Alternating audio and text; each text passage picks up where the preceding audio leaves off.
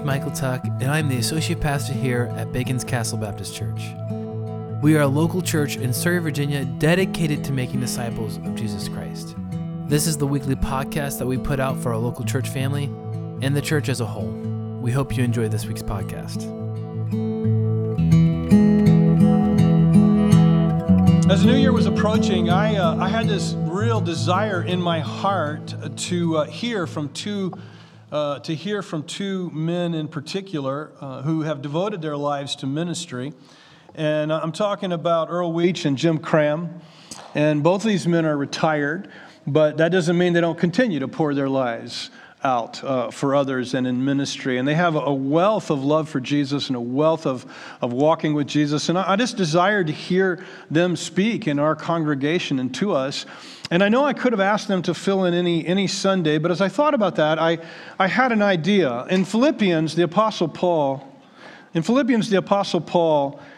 challenged the church there. He said, I'm going to press on in my life. I'm going to press on towards the goal of the upward calling of Jesus. And he was calling them to that as well. And I thought as we begin 2022 that it would be a great thing for us to devote a few Sundays towards challenging and encouraging us to press on in 2022, just like the Apostle Paul called us to in that passage to the Philippian church. And the goal that he said that we're to press on towards was the goal of knowing Jesus. And it was the goal of being conformed to his life. Even to the point where we're conformed to his death. We're to be like Jesus so much that we're even willing to lay down our lives for him. So that's the goal that Paul says that we're to press on towards in our lives. Now, Paul's not the only one to say it. Here's John. John said, whoever says he abides in Jesus ought to walk in the same way in which Jesus walked. Peter said, for to this you have been called, because Jesus also suffered for you, leaving you an example, so that you might follow in his steps. The Apostle Paul said in another letter, he said, we are predestined to become conformed to the image of Jesus. And in the Philippian text in particular that we're talking about, Paul said he forgets what lies behind and he presses forward to what lies ahead. And I've loved that verse. And I want to tell you that he's not just saying we forget the failures of the past, but we forget the victories of the past as well. And our goal is constantly in front of us to be like Jesus, to keep pushing on, to be conformed to his image, even to the point of death. So we have 4 messages in this series of pressing on to be like the Lord Jesus. And last week, Michael kind of kicked us off, and he challenged us to press on in 2022 to be like Jesus in unity with one another and with God the Father. This week, my intention was to encourage you in an area that I've been greatly encouraged in, and that was to press on to understand truth, to know truth, to understand doctrine, to really care about what truth is, and to really devote yourself in 2022 to studying God's Word and understanding it and all. That was my intention. I even told you the last time I spoke that 2 times in that message, I went back and listened. I said, this is what I'm going to speak on. But instead, when I sat at my desk, I just felt impressed my heart felt impressed that I didn't want to talk to you about that. I really want to challenge you to something else in 2022, maybe something more important. And so my message today is going to be to challenge you to press on to be like Jesus in his character. That's going to be my goal. So I want you to turn in your Bibles to Colossians chapter 3. We're going to be in Colossians 3. You can keep it open. I'm going to kind of work my way through the first, I think it's 12 verses maybe of this chapter. So I want you to follow along. In verse 1, he says, so if you have been raised with Christ, Paul says, seek the things above where Christ is, seated at the right hand of God. Set your mind on things above, not on earthly things. Now, Paul says right from the get-go that we've been raised up with Christ. And he could mean that we, in some spiritual sense, have been raised up with God. Our spirit was dead, and so he's raised us up spiritually.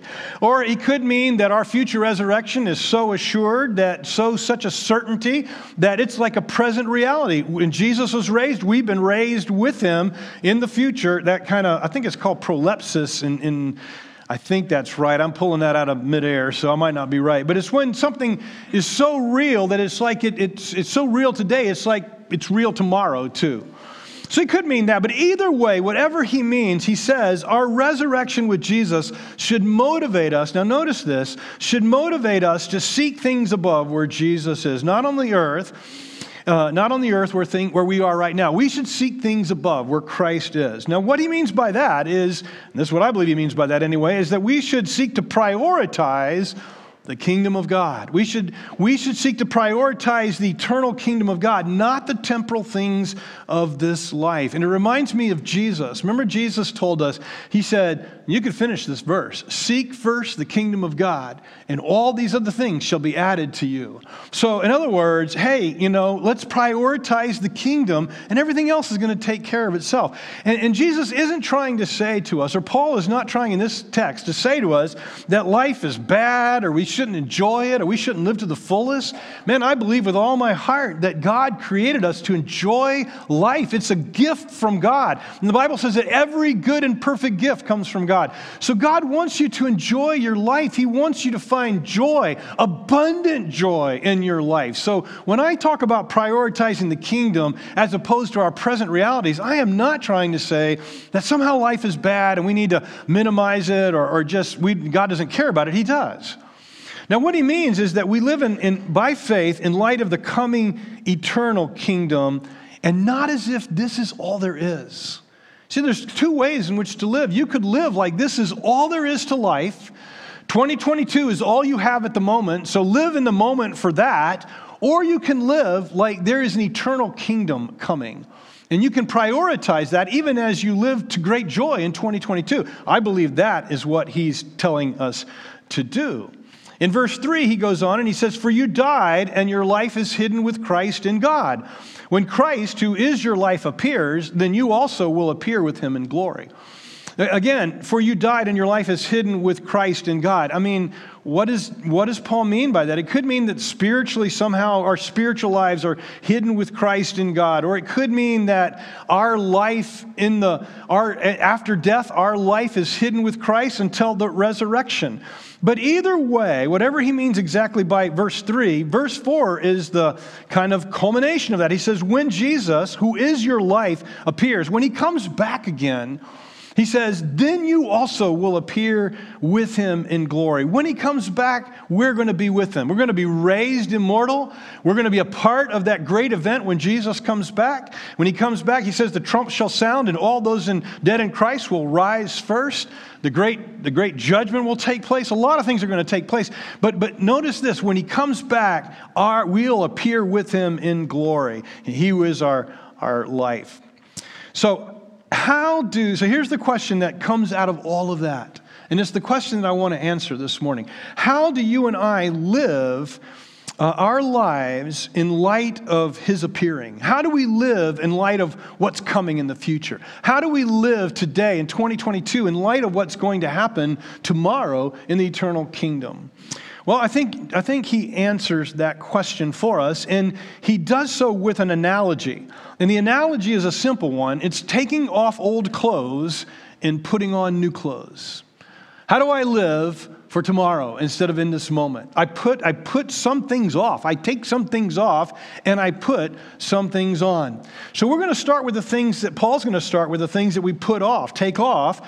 And there's quite a list, but if you kind of break them down, they sort of fall under three headings.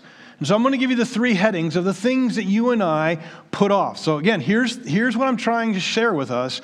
Here's how we live to put on the character of Jesus in 2022.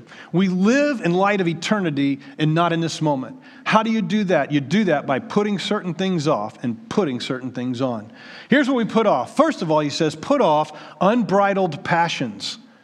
Put off unbridled passions. That's the category that I've given it. Verse 5, therefore, put to death what belongs to your earthly nature: sexual immorality, impurity, lust, evil desire, and greed, which is idolatry. Now, I want to be so careful here because I don't want to portray sexual desire or sexual passions as wrong. They are not wrong. They're an incredible gift from God.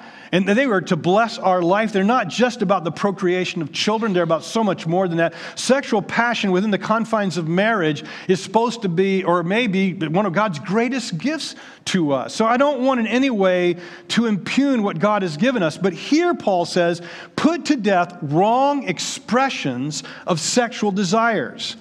Sexual immorality, the word there that first appears in verse 5, comes from the Greek word porneia, which is in our English word, we get pornography from that. It's really in the Greek a catch-all word that includes all sexual sin outside of marriage. So it's a big catch-all word, like a barrel that you can put everything in. So it's kind of an overarching word. Okay? Impurity and lust, which come next, refer more to sexual sins of the mind more than sexual sins of activity. And then in the context, now this is where you may not agree with me, and that's fine, but I think in the context, evil desires and greed are also falling into this context of sexual sin. So I would say greed would be seeking to live outside the parameters that God has given us with sexual passions and sexual desires. Or evil desires would be to desire things outside of those bounds that God has given us. Now, for those of you who are following me, when I say that we need to bridle our sexual desires, I'm saying outside of marriage. Inside of marriage, and again, I'm not chasing this rabbit, but inside of marriage, we should seek to ignite them. I think we as followers of Jesus should have the best sex relationships in all of the world because of our relationship with Jesus, because we're selfless and we desire to put others ahead of ourselves. I think those should be some of the best things. But outside the context of marriage, Paul says, put it off. So here's what it means. It means putting off pornography. It means putting off premarital sex. It means putting off adultery. Now, here's what makes it really hard, because in our culture, those things have been embraced as legitimate, even good.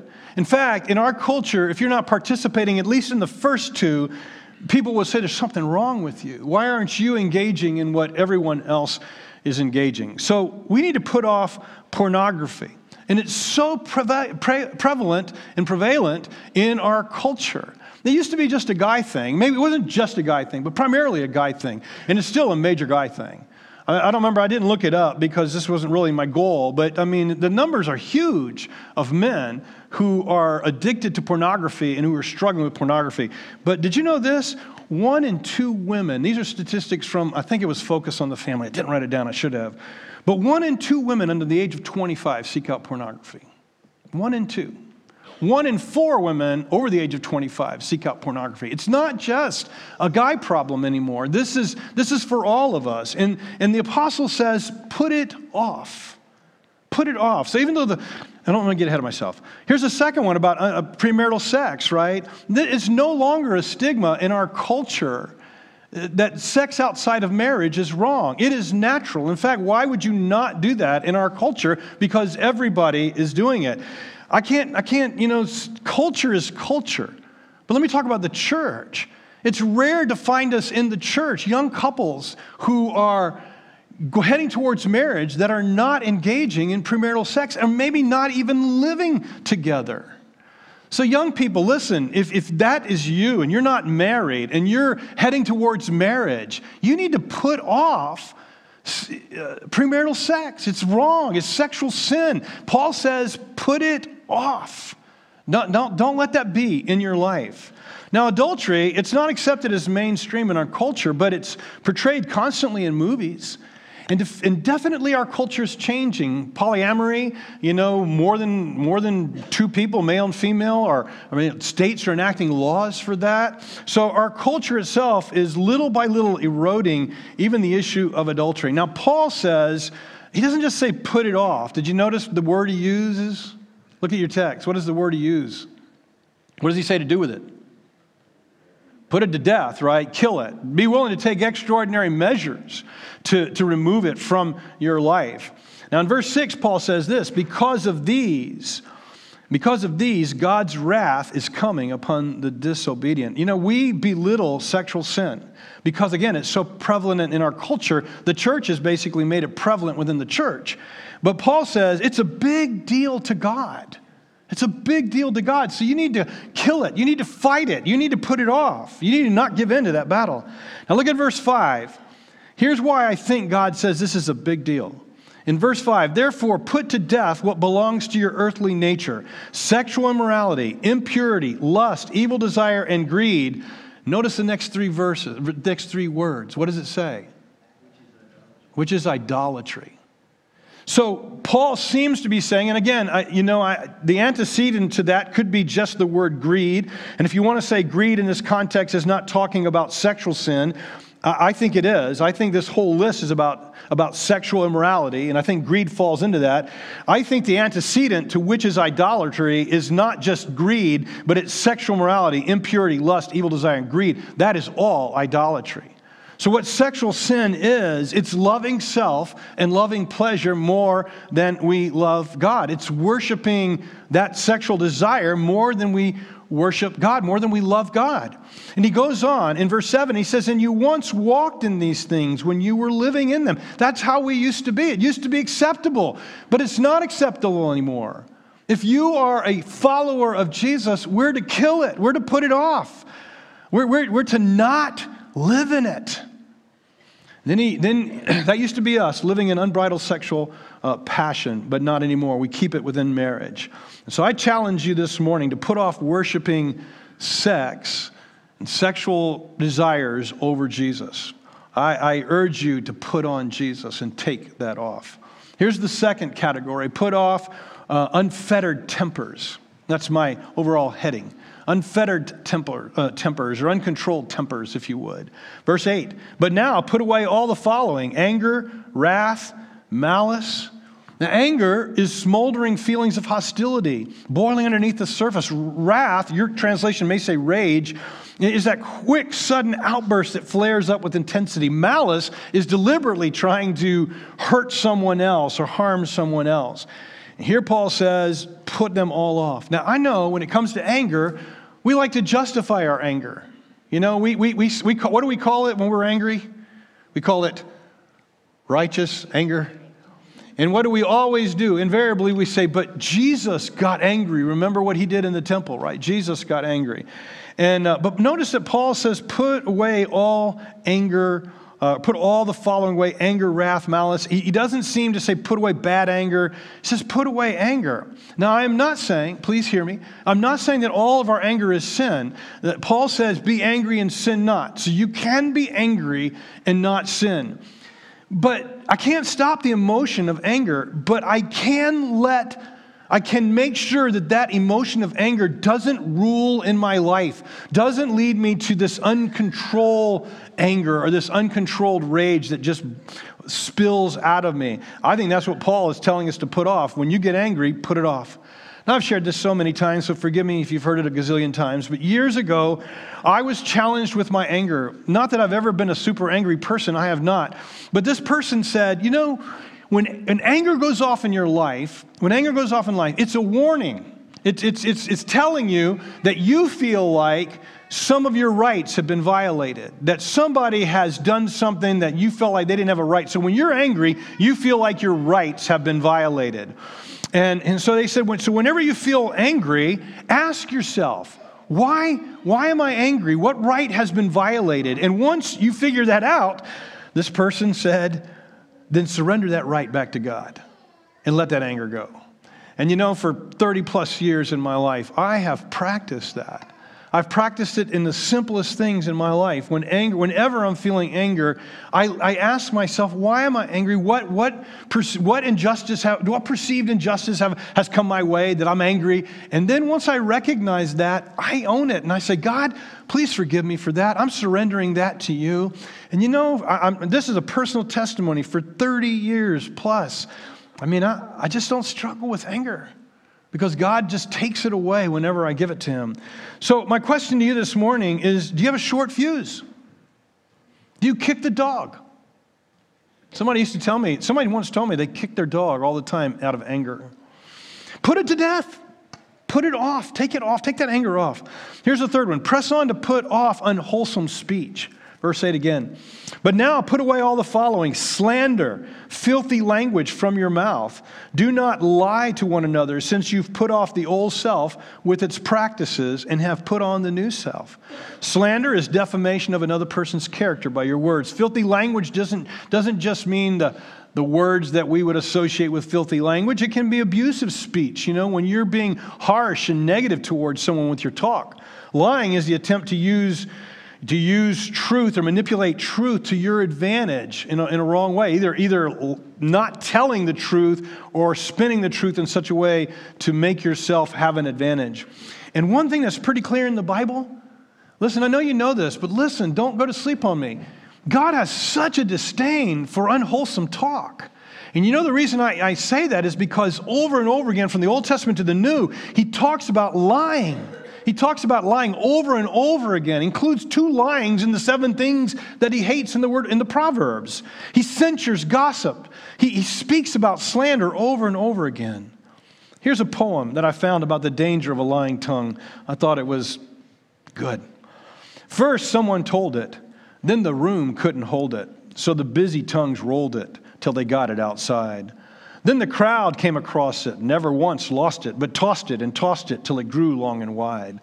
This lie brought forth others, dark sisters and brothers and fathers and mothers, a terrible crew. And while headlong they hurried, the people they flurried and troubled and worried, as lies always do. And so evil bloated, this monster lay goaded, till at last it exploded in smoke and in shame.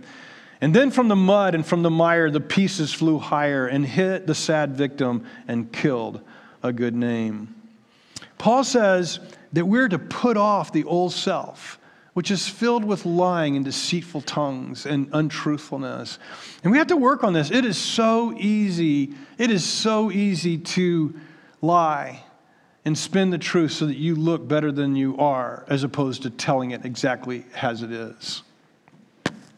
He goes on in verse 10, you are being renewed in knowledge according to the image of your Creator. You're being renewed. You should be putting these things off. Verse 11, in Christ there is not Greek or Jew, circumcision, uncircumcision, barbarian, Scythian, slave and free, but Christ is all in all. It doesn't matter who you are. I don't care who you are. You should be putting these things off. Jew, Gentile, slave, free. It doesn't say male, female. It doesn't matter. In Christ, He's renewing all of us, and that means putting these things off, being made new by the Lord Jesus. Now, last week, I had COVID, and so I was quarantining, and by the time I felt better, I was working out in the yard, and I'm trying to beat back my woods from my yard. Around our yard is woods, and it just keeps encroaching in more and more to the yard.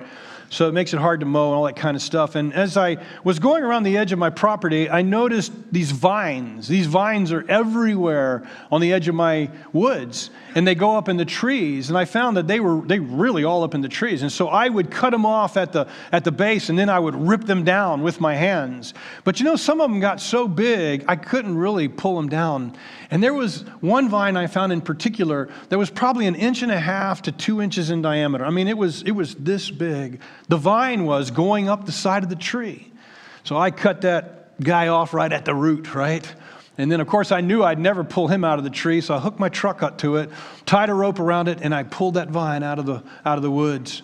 As I began to pull that vine out of the woods, here's what I found. I found that vine went up that tree and jumped over to 2 other trees and then jumped into my yard, into one of my trees in the yard. That vine, you guys won't believe how much I pulled out of the trees with my truck by that vine. And that's when it hit me. I had this thought, sin is like that. Sin is like that. If we just allow sin in our life and not put it off, it grows bigger and bigger, and it puts its tentacles in more and more parts of our life. And you know what? It becomes harder and harder to put it off. Harder and harder to pull it down. The more we allow it to grow in our lives, the harder and harder it is to pull it out. And that's why we need to pull those things out of our life right from the very beginning, not let them get bigger and bigger. So my challenge in 2022 for us in putting on the character of God is to put off those things and to put them off when they're little. Put off those unbridled passions. Young people, listen to me. Don't give in to unbridled passions, lest you'll have a vine that just is just all throughout your life, and you'll have such a hard time pulling it out. Or unfettered tempers. If you allow your temper to go unchecked, you'll just become an angry person, and it'll put its angry tentacles all throughout your life. Or unwholesome speech, the same. So Paul doesn't stop, though, with the put-offs. He says we got to put some things on in its place. They're not exactly the opposite. So again, I've divided them into 4 categories. Here's the first one. Put on concern for others. Verse 12. Therefore, as God's chosen ones, holy and dearly loved, here's what you do. Put on compassion, kindness, humility, and gentleness. Now, before we look at those words that we're to put on, that concern for others, notice that he gives us these things. Therefore, as God's, he says we're holy. You know what that means? Set apart. We're different.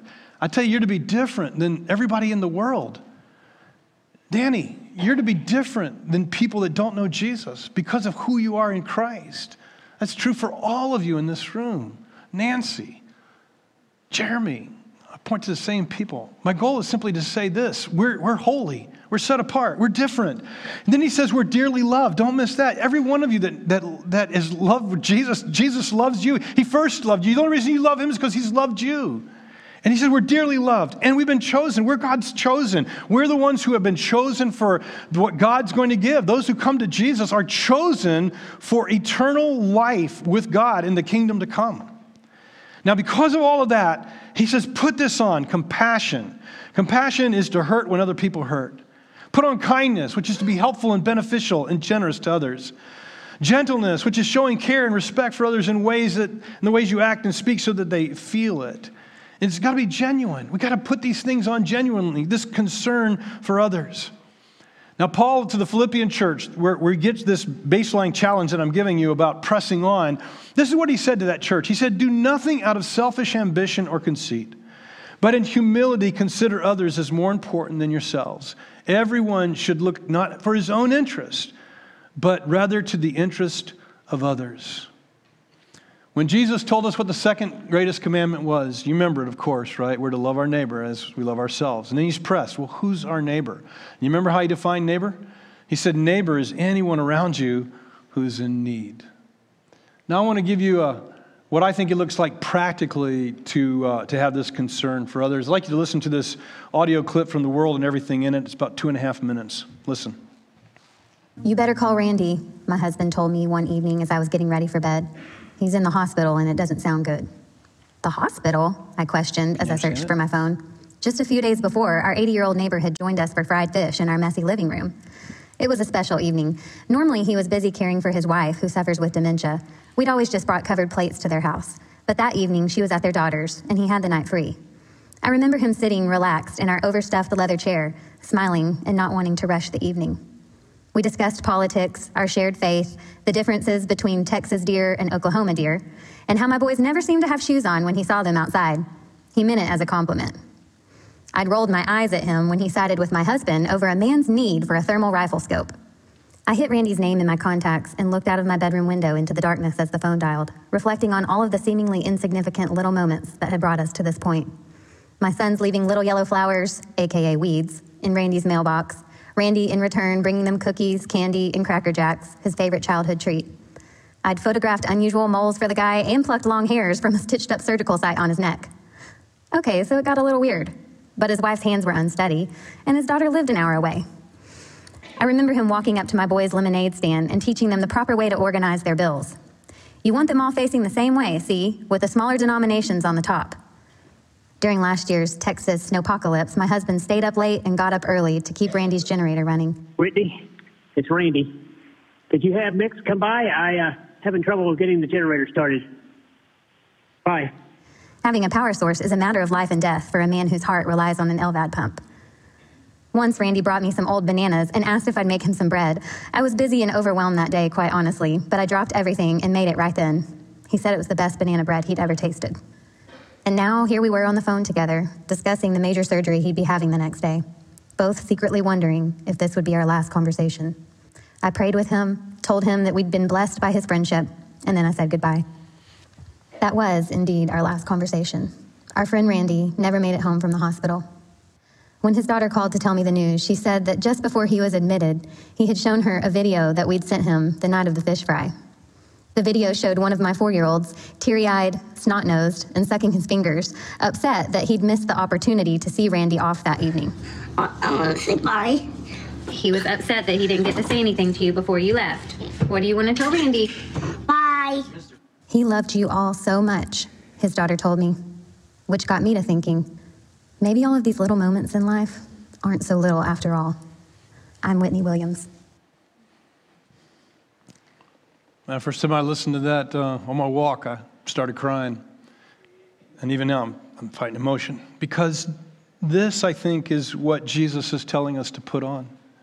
It's caring for the neighbor next door. It's, like David said, those random acts of kindness that we do, that people associate them with us because we follow Jesus. And because Jesus is, He's our motivation. He's our inspiration. He's the reason why we do what we do. We put on this concern for others, but Paul goes on, he says, put on humility for yourself, verse 12. I took, it's kind of in the middle there, kindness, humility, and gentleness. I took humility out and made it its own thing. Because humility isn't thinking less of yourselves, everyone. Humility is thinking about yourself the way you ought to. And here's what you need to think about yourself. You are not inherently more valuable than anyone else. You're not worth more than anyone else because you're pretty, or because you're powerful, or because you're rich, or because you're popular. You're not more valuable or worth anything more than other people who aren't like you. And humility is not just believing that in some esoteric way or just in my mind. And by the way, guys, faith is not just believing something in our mind. Faith is when it permeates my life. And so humility isn't just believing that about myself. It's when I act that way. And so I might be popular and powerful and rich, but you'd never know it because I treat everyone like they have an inherent value from God. That's what humility is. And that's why he says put on humility. That's why it takes humility for us to care about.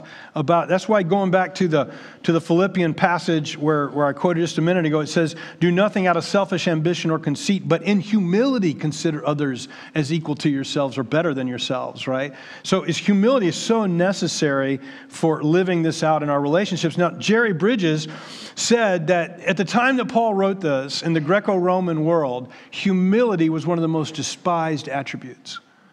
Because you should want to make yourself powerful and over everyone else. To be a powerful person and yet not act that way, I mean, that was a sign of weakness, not strength. And so here we have Jesus, a man of incredible power, incredible popularity, incredible perfection, and yet he cared for the people that society didn't care for. And he loved them, and he invested in them, and he called them friends and family. You see, he so broke the mold, and he was the Son of God. He was God become flesh, and yet he was willing to humble himself and not even see and not even act in such a way that his inherent value over the humanity that he created was even evident, right? I mean, he treated his creation as if they were just as valuable as he was. So brothers and sisters, in 2022, my challenge is not just that you put off certain things, but you put on things. And one thing you put on is humility. You see yourself as not more valuable or better or more important than anyone else. Put on forgiveness is the third thing he says. Put on patience, verse 12. Verse 13, bearing with one another and forgiving one another if anyone has a grievance against another, just as the Lord has forgiven you, so you are also to forgive. Now, patience is the capacity to accept and tolerate delay or pain or trouble or suffering in some way without getting angry, without getting upset, without getting that emotion boiling underneath the surface. And we've already been told to put off anger, right? I think in this case, the context, Paul's talking about patience in relationships, that we have patience with one another. He goes on to say we bear with one another. We're willing to not give up on one another when the pressure comes and people are offending or hurting us. One of my favorite verses and this has been my favorite verse for many, many years. It's from the Proverbs. It's to a man's glory to overlook an offense. It's to his credit to overlook somebody offending him. That has been one of my favorite verses. And you know why? I know why that's one of my favorite verses, because I mess up and I need your grace and your forgiveness. And how can I ask you to be merciful and gracious to me if I'm not willing to be gracious and merciful to you? It's to your credit and to your glory to be willing to forgive one another. Put on patience, bearing with one another their failures, forgiving one another grievances that you have against them. The culminating put on, I think, here is almost forgiving each other, not seeking revenge, not seeking to penalize or get retribution from the person who's hurt you. And why do we do that? Look at the text. You tell me, why do we do that? Why do we forgive? Because he's forgiven us, right? That's what the text says. I am willing to forgive you and overlook your offenses and love you in spite of where you may hurt me, because that's what Jesus did for you and me. He's my model. Jesus is my model. He's the one I want to emulate. He's the one that I'm challenging you to be like in this next year. That's what he did. We're always awed, aren't we, when we see great forgiveness? Aren't you always awed? Aren't you awed by the story of Corrie ten Boom and the Nazi guy? Aren't you awed by that story? I know I am. Aren't you awed by the story when Dylan Roof went in and shot those folks up and killed our brothers and sisters in that Charleston church? And then at the courtroom, you remember this? At the sentencing, our brothers and sisters one by one got up and said, "We forgive you. We forgive you." I mean, we're always amazed by that. I have another thing I'd like you to watch. I think it's like 3 minutes. This is a YouTube. You'll get to watch it as well as listen. So here we go.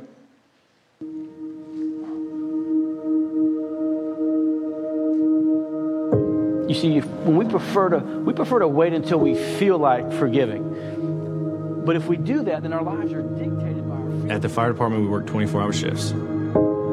And that particular day, we didn't get hardly any sleep. It was literally like 3 or 4 seconds to nod off and to cross the center line and to meet the other car. To forgive us, we don't think it's fair. Forgiveness is a choice, not a feeling. I'm supposed to be a helper, the EMT and the paramedic and the fireman that helps in these tragic situations, and here I am caused this. See, forgiveness makes us victorious. Maybe in your heart you know the right. 2 men of service, one a pastor, the other a rookie firefighter, forever bound in tragedy. For them, it's hard to believe over a decade has passed. I can still see it, I can still smell it, the horrendous noise and the glass breaking. When the grief counselor approached in the hospital, Eric Fitzgerald knew his wife, June, was gone, leaving their 19-month-old daughter, Faith, without a mom. Faith is sitting there playing on the little hospital bed with the nurse, and of course she sees me and as it reaches out.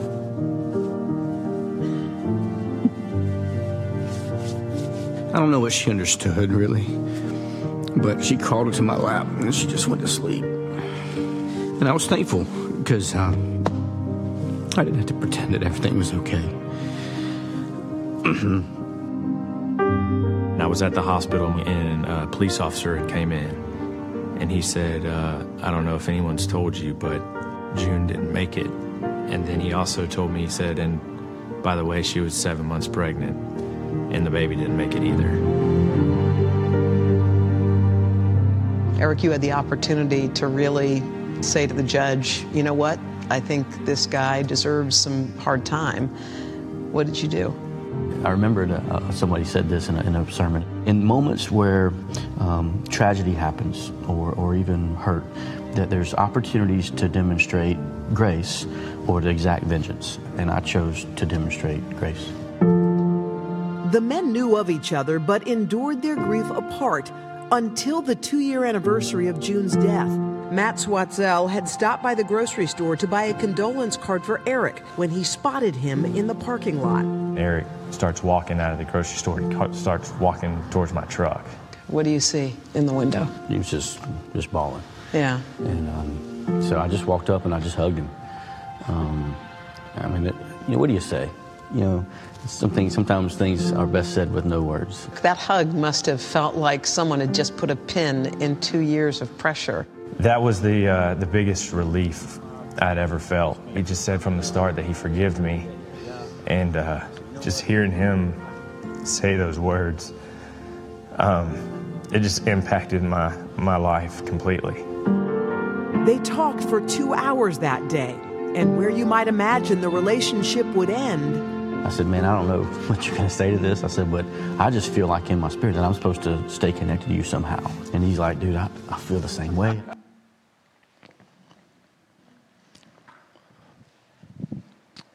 That's about half that video, and I'll tag it in my email tomorrow. You ought to watch the ending of it. It's really actually kind of neat. Eric said at the beginning, he said, forgiveness is a choice. And that, brothers and sisters, is what Paul is trying to tell us in this text, that forgiveness is a choice, that we put it on, that we desire, we choose to put it on, and we choose to forgive. Now, here's the thing that I want you to hear me. You will never forgive in the big things if you can't forgive in the little things. If you can't forgive in the little things, when somebody says something to you in a crossway manner and you can't forgive them for that, or I don't know what little petty things drive us to break relationships and not forgive. But if you can't forgive in the little things, when God gives you a big opportunity, you're probably not going to forgive. And so, beloved, I want to challenge us in 2022 to live a life of forgiveness, to live a life of just saying, yeah, I forgive you in advance for all the things that you might do. I mean, that's something we say in our heart. I just forgive people, and I'm not going to hold them accountable. I'm going to forgive them, and I'm not going to desire retribution or punishment from them. I'm going to let God take care of that. So here's my question for us this morning, and again, I'm almost finished. Who do you need to forgive? Who do you need to forgive that you're not forgiving? Well, this is the opportunity to walk out the doors this morning, deciding I'm going to do something different. I'm going to forgive. And then finally, lastly of all, he says, put on love for all, verse 14. Above all, put on love, which is the perfect bond of unity. Now, last week, Michael challenged us to put on unity. And here Paul says the way to do that is to put on love. You know, the way to live in unity with one another is to put on this perfect love. Now, love isn't a feeling.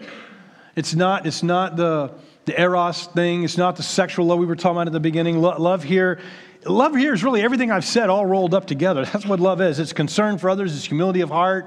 It's forgiveness of others. It's all of these things wrapped together. Love is what God is, and love is what God showed us in Jesus when He sent Jesus. He loved us.